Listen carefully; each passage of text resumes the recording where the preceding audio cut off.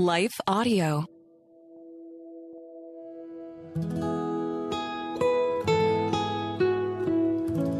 Hello and welcome to the Capital Ministries podcast. At Capital Ministries, our mission is to make disciples of Jesus Christ in the political arena throughout the world, and we do this through weekly, in-depth discipleship Bible studies. I'm Frank Sontag, and I look forward to sharing these Bible studies written by my friend Ralph Drollinger. As president and founder of Capital Ministries, Ralph is teaching the same study to 3 different groups in D.C. this week. He holds a House Members Bible Study, a Senate Members Bible Study, and a Zoom study with former White House cabinet members. In this week's study titled 15 Benefits of Consistent Bible Study, we ask, what are some practical benefits from a habitual lifetime of study? I can think of 15 benefits that are explicated by God Himself in His letter to mankind. Before we get started, let us hear a word from our sponsor. This Capital Ministries Bible study from President and founder Ralph Drollinger is entitled 15 Benefits of Consistent Bible Study. What are some practical benefits from a habitual lifetime of study? Let us examine some of those. I can think of 15 benefits that are explicated by God Himself in His letter to mankind. My hope is that as a result, you will gain a greater desire to diligently study the Word of God this spring and develop a lifelong habit. Our introduction. The repeated internal testimony of the Bible is that it is the written communication from God to mankind. This is the clear testimony of its writers.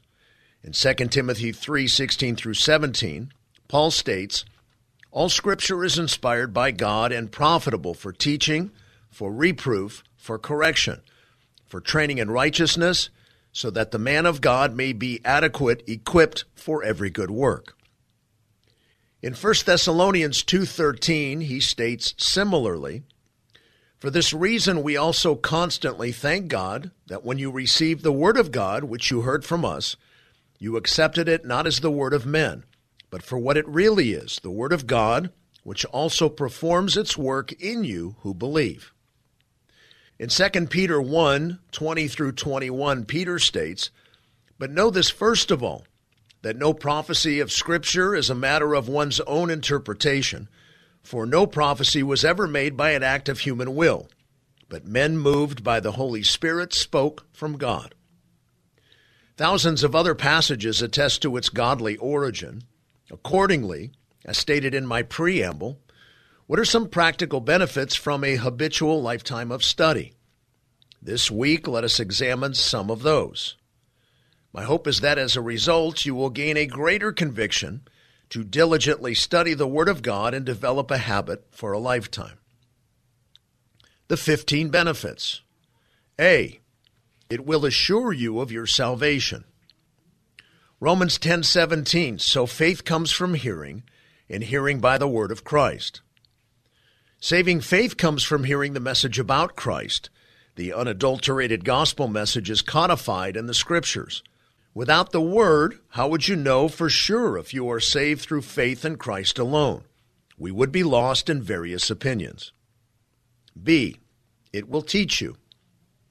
2 Corinthians 3:16 through 17.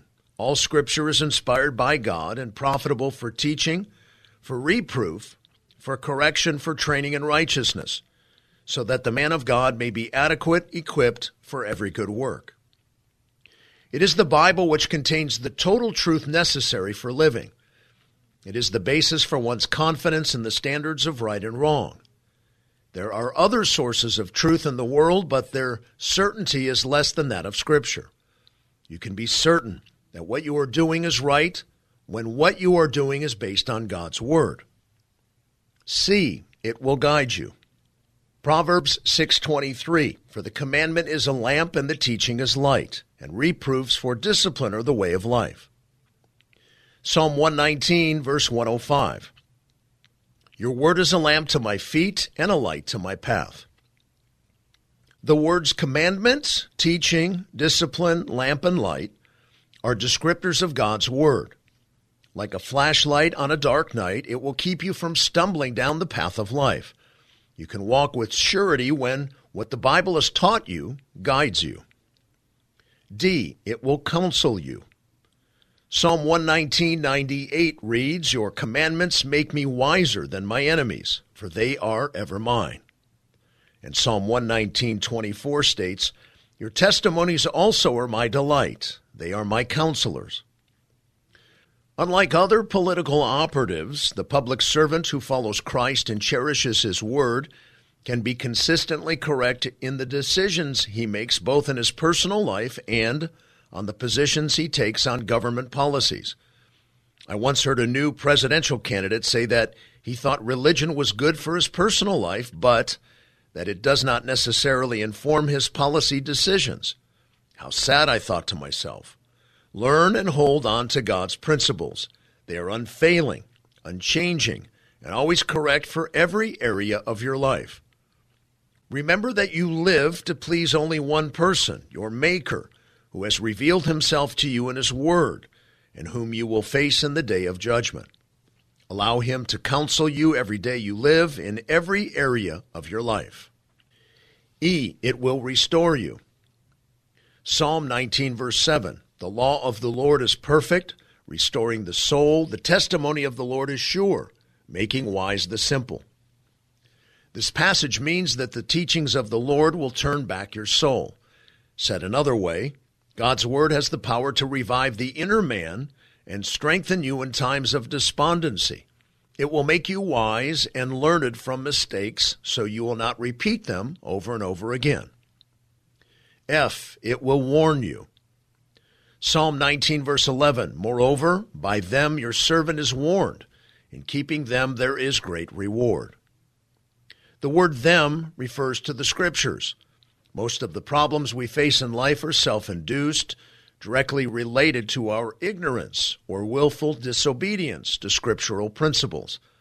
To know Scripture intimately is to inform and bolster your conscience so that in times of temptation you will be strong enough to do what is biblically correct.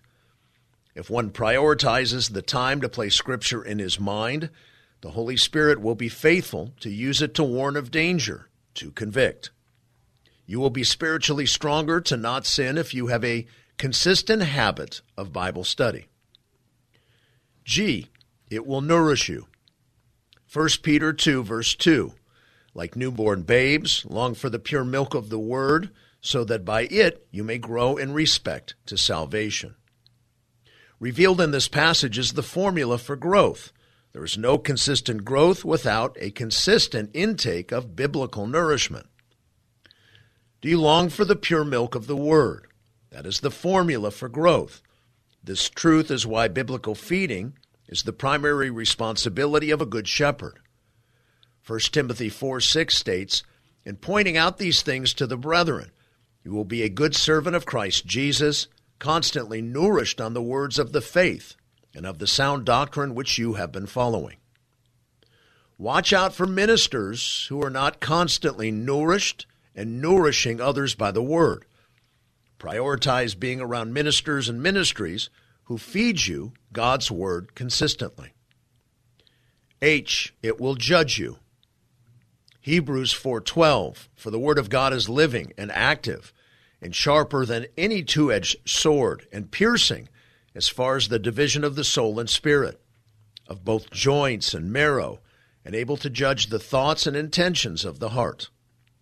This passage is loaded with profundities. Suffice to say, God's word exposes false believers and disobedient believers.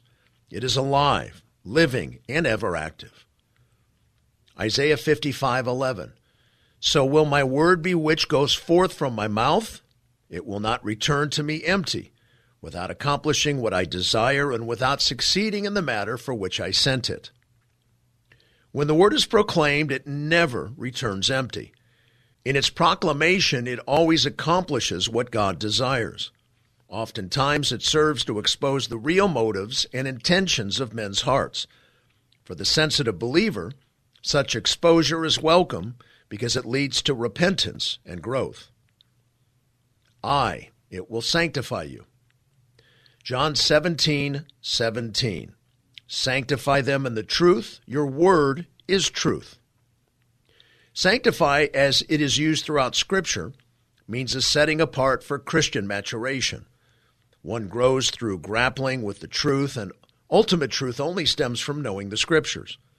This boilerplate fact is stated again in Christ's intended way of maturing his church in Ephesians 5:26, that he might sanctify her, having cleansed her by the washing of water with the word. J, it will free you. John chapter 8, verses 31 through 32. So Jesus was saying to those Jews who had believed him, if you continue in my word, then you are truly disciples of mine, and you will know the truth, and the truth will make you free. True believers always hunger to be obedient to the word. The Greek root for disciples, mathetes, means more than followers. The Greek root is the same word we derive math from, meaning you will have the ability to calculate the will of God in a matter. True believers always want to know more about God and want to be obedient to him and discern, calculate his way in their lives.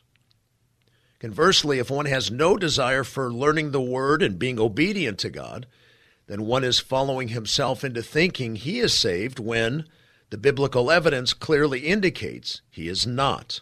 Cross-reference 2 John 1:9. What results? The truly redeemed have a deep-seated sense of sheer freedom from the weight of sin. K, it will enrich you. Colossians 3:16.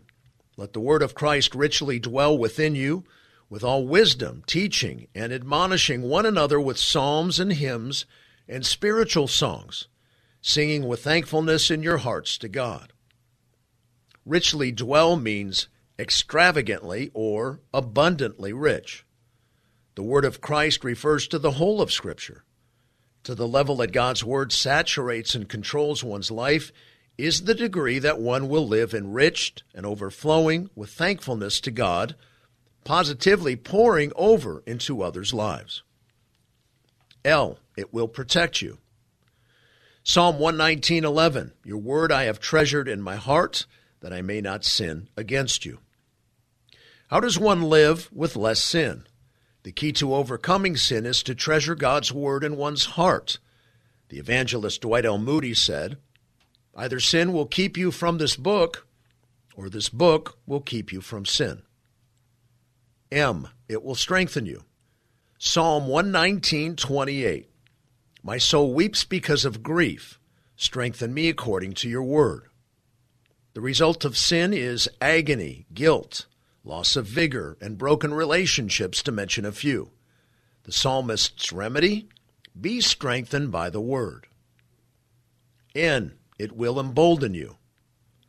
Psalm 119:23, even though princes sit and talk against me, your servant meditates on your statutes. Do you want to have the courage to do what is right, no matter what the pressure is from others? Get into the Word. Set your mind to please God versus others whose plans may run contrary to God's Word. And O, it will stabilize you.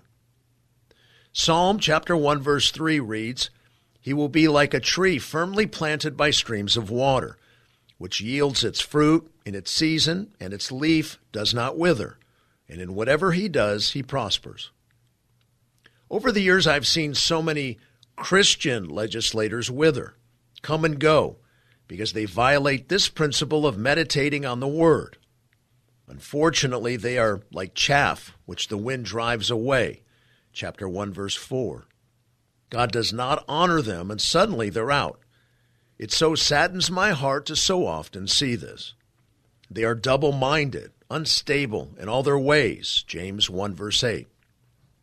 Conversely, this book of the law shall not depart from your mouth, but you shall meditate on it day and night, so that you may be careful to do according to all that is written in it. For then you will make your way prosperous, and then you will have success. Have I not commanded you? Be strong and courageous. Do not tremble or be dismayed, for the Lord your God is with you wherever you go. Joshua 1, 8 through 9. This passage promises prosperity and success to those who meditate on the Word day and night. Our summary. The study provides practical insights as to why one needs to emphasize the study of Scripture every day and why one need be serious about habitual study of it over a lifetime. Consistent, prioritized Bible study is what you and I really need on an ongoing basis if we are to remain strong on the hill. Will you make fresh commitments in this regard today? Friends, I encourage you to find more studies like this one on the Capitol Ministries website, which is capmin.org. There you can also learn about in-depth weekly discipleship Bible studies taking place in capitals throughout our nation and around the world. You may be called to lead such studies with public servants in your community. Thanks to the team at Life Audio for their partnership with us on the podcast. Here at lifeaudio.com, you will also find more faith-centered podcasts. This concludes our Bible study for this week. May God bless you deeply. Thank you for all you do in our great country and on the Hill. This is Frank Sontag.